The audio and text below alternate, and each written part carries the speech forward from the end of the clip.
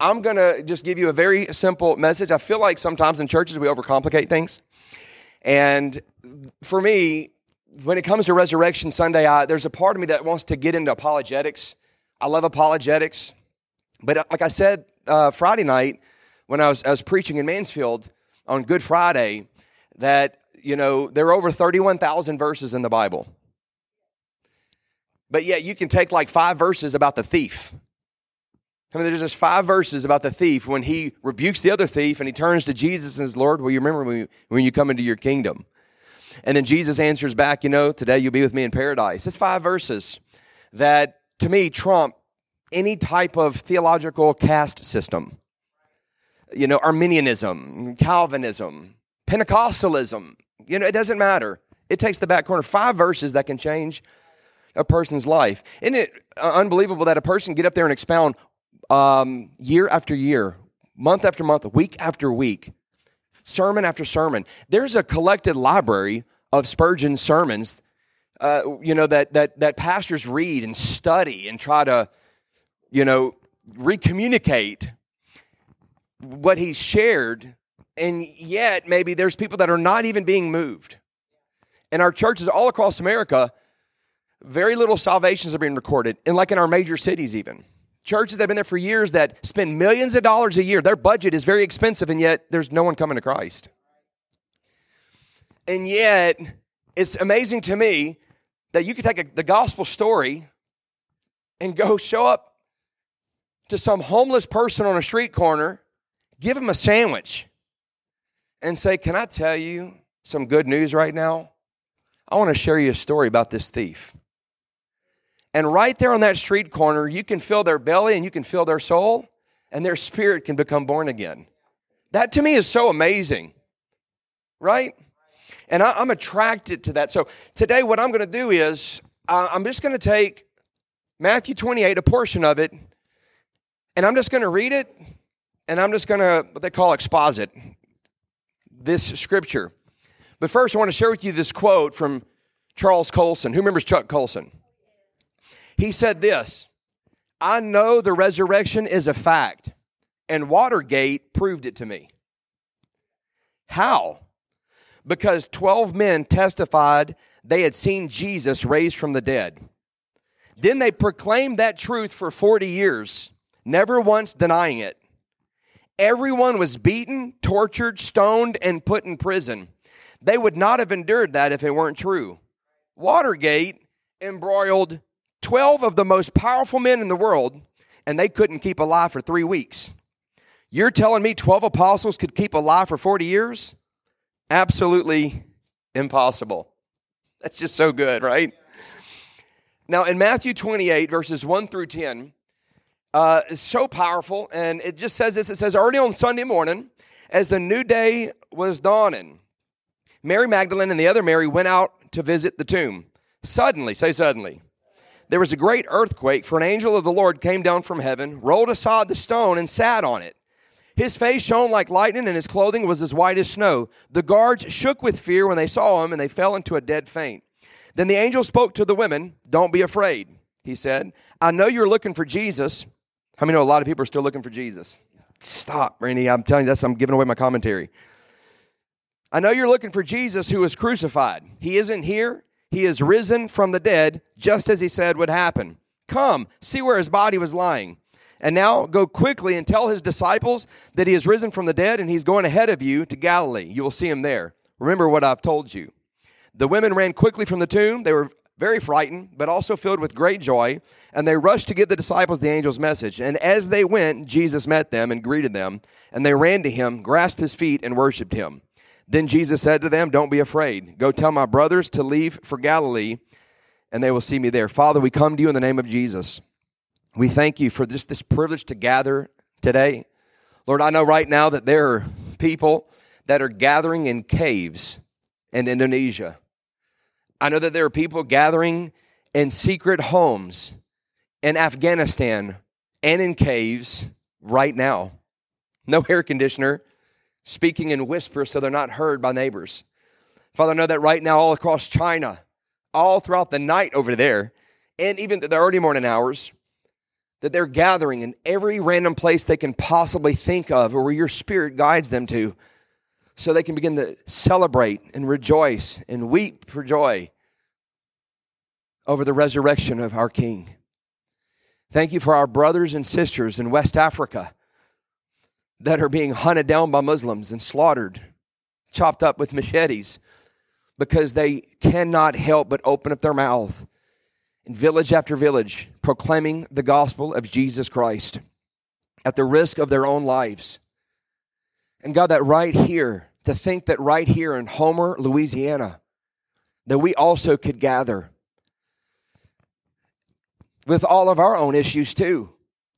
Some that are here because they're still so desperate for you, in love with you, wrestling internally with areas of their own lives, wanting desperately to be free, to be whole, and to really walk out their destiny. God, I thank you today as we celebrate our resurrected King. God, that you just release resurrection power in our lives to set us free, to release us into the call that you have on our life. Father, that we also will relentlessly pursue others, sharing the good news of the resurrection of our King. We give you all the glory in Jesus' name. Amen. It says here early on Sunday morning, and I'm just going to, again, this is my own commentary. This is something from my own devotional life right here. And I got so excited because I saw this right here. Say early. Early. And I love this right here. It's like saying right off the bat, like, I don't know, I get this picture that the Father, the Son, and the Holy Spirit are saying, let's go. Hey, early, it's on now. We don't have to wait anymore. Not in the afternoon, not at nighttime. It's early. It's Sunday morning. Hey, it's the third day. Just get it started right now. And I just wrote in here, I got so excited, I wrote, let's go. G-E-A-U-X, of course, because I'm from South Louisiana. Let's go. Yeah, that's right. This is exciting here. Say early. Early. So it's early that God said, let's start the work now of redemption and resurrection. All right? Because on Good Friday, how many know that darkness covered the earth? There were so many things that were happening, but now early on Sunday morning, let's get moving right now. And let's go. And it says here, as the new day was dawning. And I got so excited again, I had to stop myself because of the resurrection, early on, guess what? The new day was just beginning right then. It was dawning right then. Now it is a brand new day. It's not dawning anymore. It is here and it's available even right now. As the new day was dawning, the old day of the law, the old day of legalism, the old day of desperately wanting God but being unable to approach Him or to access Him. The old day, guess what? There was no blood that had been shed, and so He had also not had a glorified body, so you could not go before God the Father at all. But now that there is a new day dawning, sinner, prostitute, alcoholic, drug addict, businessman, atheist, agnostic, it doesn't matter who you are. He has made a way where we had access now to Him. It's a new day dawning, that the blood now speaks better things than that of righteous Abel. You can come here right now. We who once were far away have been brought near by the blood of Jesus. There was a new day dawning where the Holy Spirit was now getting ready to get poured out. So now there was a different kind of season. Can you imagine this? At first, all of heaven, the angels had no idea what's going on. So they're all holding up. We don't see much activity. Last activity was when the angel Gabriel came to bring a message, and then when the angel showed up to minister to Jesus, and then on the Mount of Transfiguration. Other than that, that's it. So the angels still didn't understand what was going on. And now, I wonder if the angels even knew what was going to come in Acts chapter 2. So this new day was dawning. And they had no idea. Listen, even the disciples, the 500, which whittled down to 120. Do you think they had an idea of what was about to happen in Acts chapter 2? Absolutely not. This new day was dawning, and it was about to just release earthquakes and explosions of God's grace, goodness, mercy, and power on display. As the new day was dawning, as it was dawning, there are so many things that happen that we can take this one word right here, as the new day was dawning. I don't know, I just feel like there's a verb in here somewhere somehow. as. There is something that's happening as the new day is dawning. It says Mary Magdalene and the other women went out to visit the tomb. And I'm going to come back to this in a minute. And it says here that the angel of the Lord came down from heaven and rolled aside the stone. Now you understand, Jesus did not need the stone to be rolled away because he could have walked right through it. This stone was rolled away to make this a public event now. And historically, it was a public event. Impossible for a person, but an angel rolls away the stone, and then not only that, but sits on top of it. He says he sat on it. It had been very, extremely difficult, number one, impossible for one man to move that stone. It would take a group of men. And for them to try to get up on this curved stone and sit on it would be near impossible as well. But the angel, God's angels sit on top of impossible situations too. Now, that wasn't even a commentary. How many know when you just read through the Bible and let the Holy Spirit speak and just read it devotionally, that's where so much comes out right here. All right, let's just keep going. So I love these right here. Then it says the guards shook with fear when they saw him. They fell into a dead faint. And the angel spoke to the women, don't be afraid. Now, I love this right here. The soldiers are freaking out, terrified. And we're probably just in fear, paralyzed and shook. And the angel didn't tell them not to be afraid. They needed to be afraid. But he told the women, don't be afraid. I don't know, there's just so many things I feel like I could say right now. Listen, if you are a hardened sinner and rebel towards God, you need to experience some fear. But when your heart begins to turn to the Lord, and if you're in defiance, then guess what? That fear, be well acquainted with it because it's only going to get worse on that day. But when your heart just turns to the Lord, even with questions, you think these women knew? They didn't know what was going on. His answer comes to you, don't be afraid. I love these first words right here. Don't be afraid. Then he says, I know you're looking for Jesus. Man, goodness. All of heaven knows what the deep heart of humanity is crying out for. We want Jesus. We want Jesus. I think of that scripture. It's this verse where this man says, sir, we would see Jesus. Just that little phrase right there, we would see Jesus. And it says here, he isn't here. He's risen from the dead, just as he said would happen. I think this is very important. He's saying, hey, just like he said was going to happen, you not catch it? Just as he said would happen, this is what happened. Now, I'm going to tell you this, that I am a very spontaneous kind of guy, 100%. One time in my life, I had an administrative assistant. It was incredible. I remember my pastor said, we have to hire Randy a secretary, an administrative assistant, like immediately. Our church it was just growing. Our youth ministry was exploding.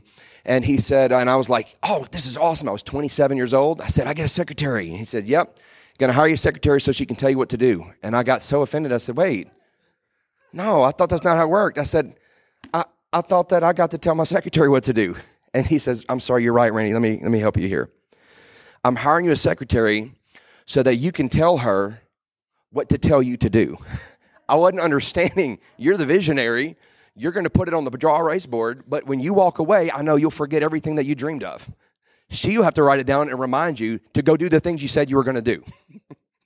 And so here, Jesus, how many know he doesn't forget what he said? He doesn't forget what he said. He says here, he's risen from the dead, just as he said would happen. I don't know, I just get this thing. What else did Jesus say was going to happen? He said he was going to return again. He said he would never leave us nor forsake us. Then you get into Revelations and you can see a whole lot of the things he said was going to happen. We have a window of opportunity right now.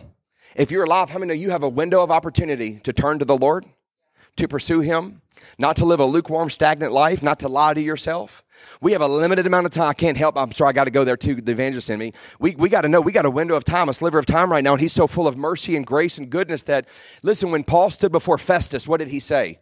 It says that he warned him of righteousness, judgment to come, and to live soberly. And Festus got so uncomfortable that he asked Paul to leave him until there was a more convenient time. We never hear of Festus coming to the Lord. We never hear, and as a matter of fact, he got reassigned. And so that ended that series right there. But Paul knew exactly what to communicate to him. Righteousness, how many know we only righteous because of the blood of Jesus Christ? But he also warned him about to live sober. And he talked to him about judgment to come. And, I feel like the church today, we maybe have one of those three that we can actually walk in. We're either the righteous only, but there's no real coming judgment, and there's nothing about living sober, or we can be so extreme, judgment, that we don't understand righteousness. Or we can just be sober living, which is only practical. How many know we need all three of these together? Oh, man, I'm preaching today. Dropping bombs. All right. It says right here, and it goes on, and it says the women quickly ran from the tomb. They gave him instructions. Look here, this is so powerful. The angel says, now quickly. I love this. It's early in the morning. It's time to get this rolled. Now quickly, go. Come on, let's hurry. It says he told them, and now go quickly and tell his disciples that he is risen from the dead. I love this, that the first preacher of the gospel is a woman. Well, these women here. And it says this, and he is going ahead of you to Galilee. You'll see him there. He's going ahead of you. You go tell him, but he's going ahead of you. Listen, there's something that God wants you to do. So go do it, but know this, that he's already gone before you in that thing. And he's going to meet you as you stay obedient and walk that course. Look what he says right here.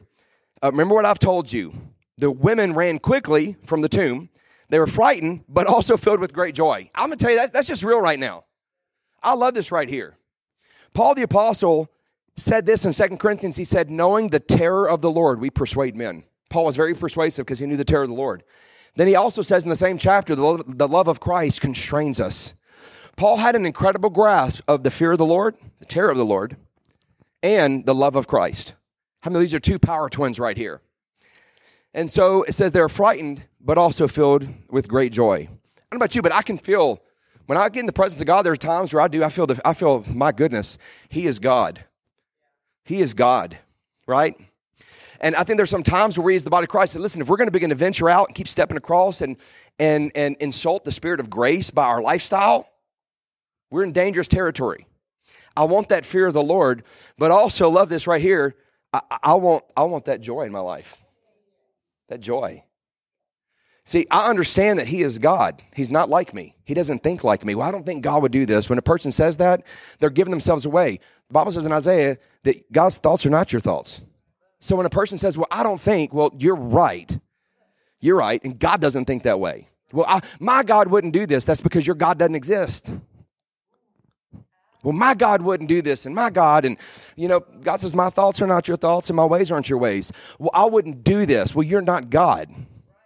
Look, when it comes to things that I don't know how God decided to create man and woman. How did God create oxygen to come from the trees, right? I mean, come on, how carbon monoxide, all these different gravity.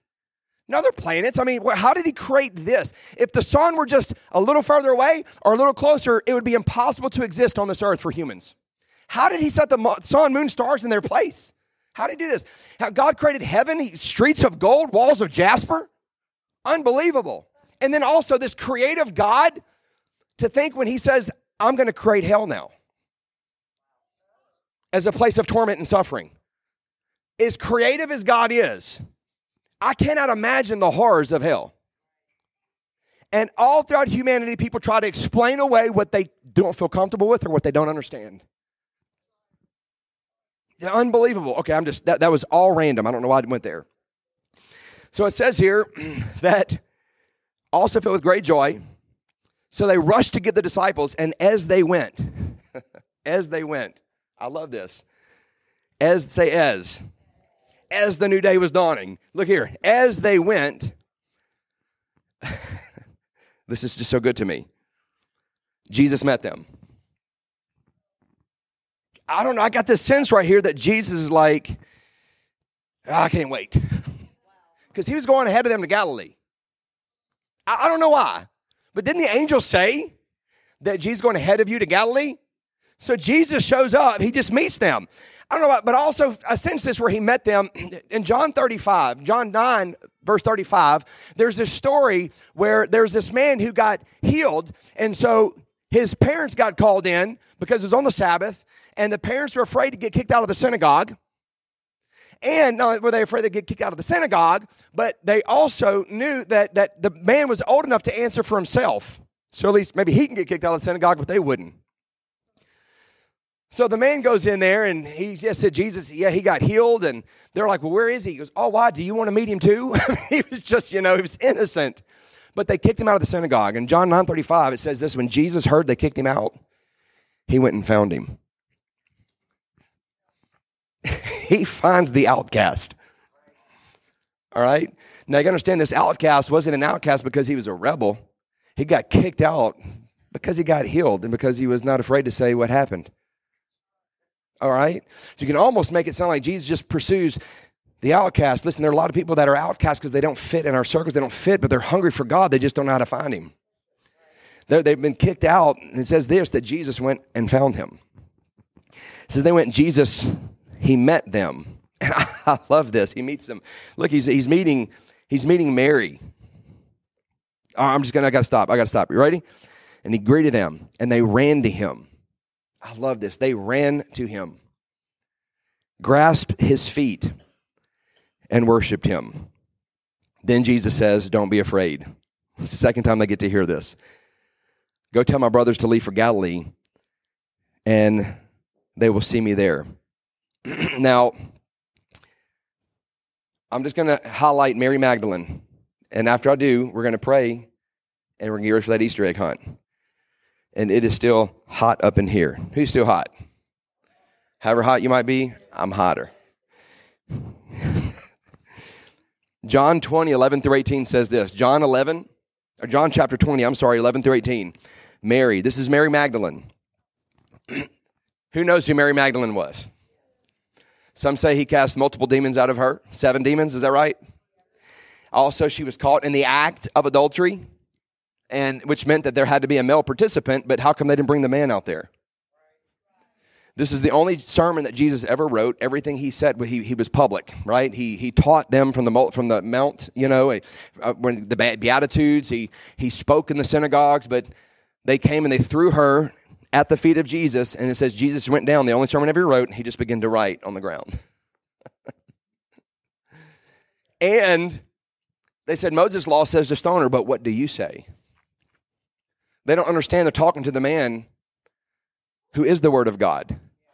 Moses was literally writing what Jesus was telling him to write by the Holy Spirit. Understand?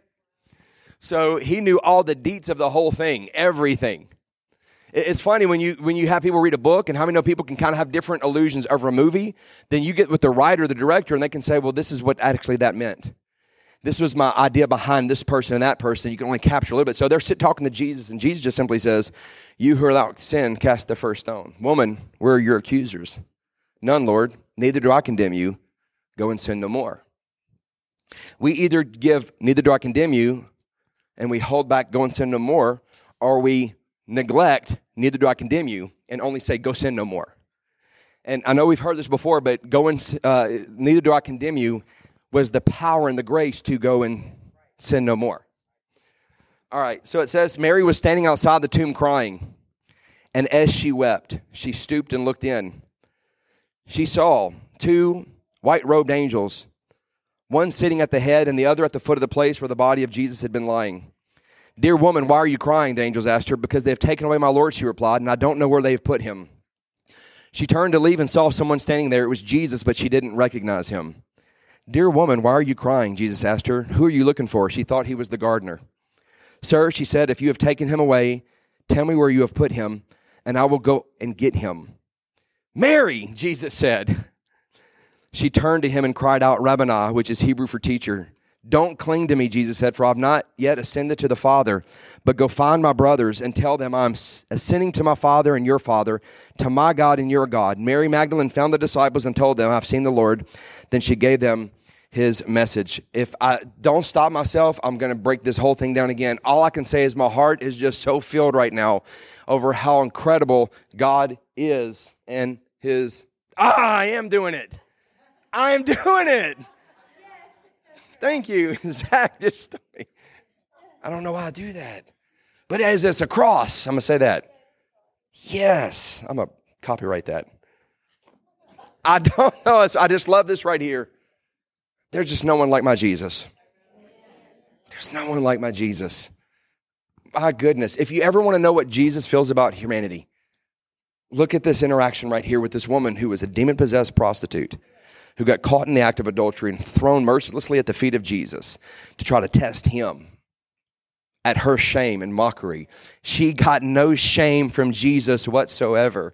And not that, but here's this woman. Why is she at the tomb and where's everybody else? Now you begin to grab different stories. The Gospels shows, these 4 Gospels shows different aspects and pictures. So you get the full picture right here. If we had time, we'd break down like the 11 different appearances of Jesus that happened, in his resurrection as he was leading up to it till he was ascended into heaven.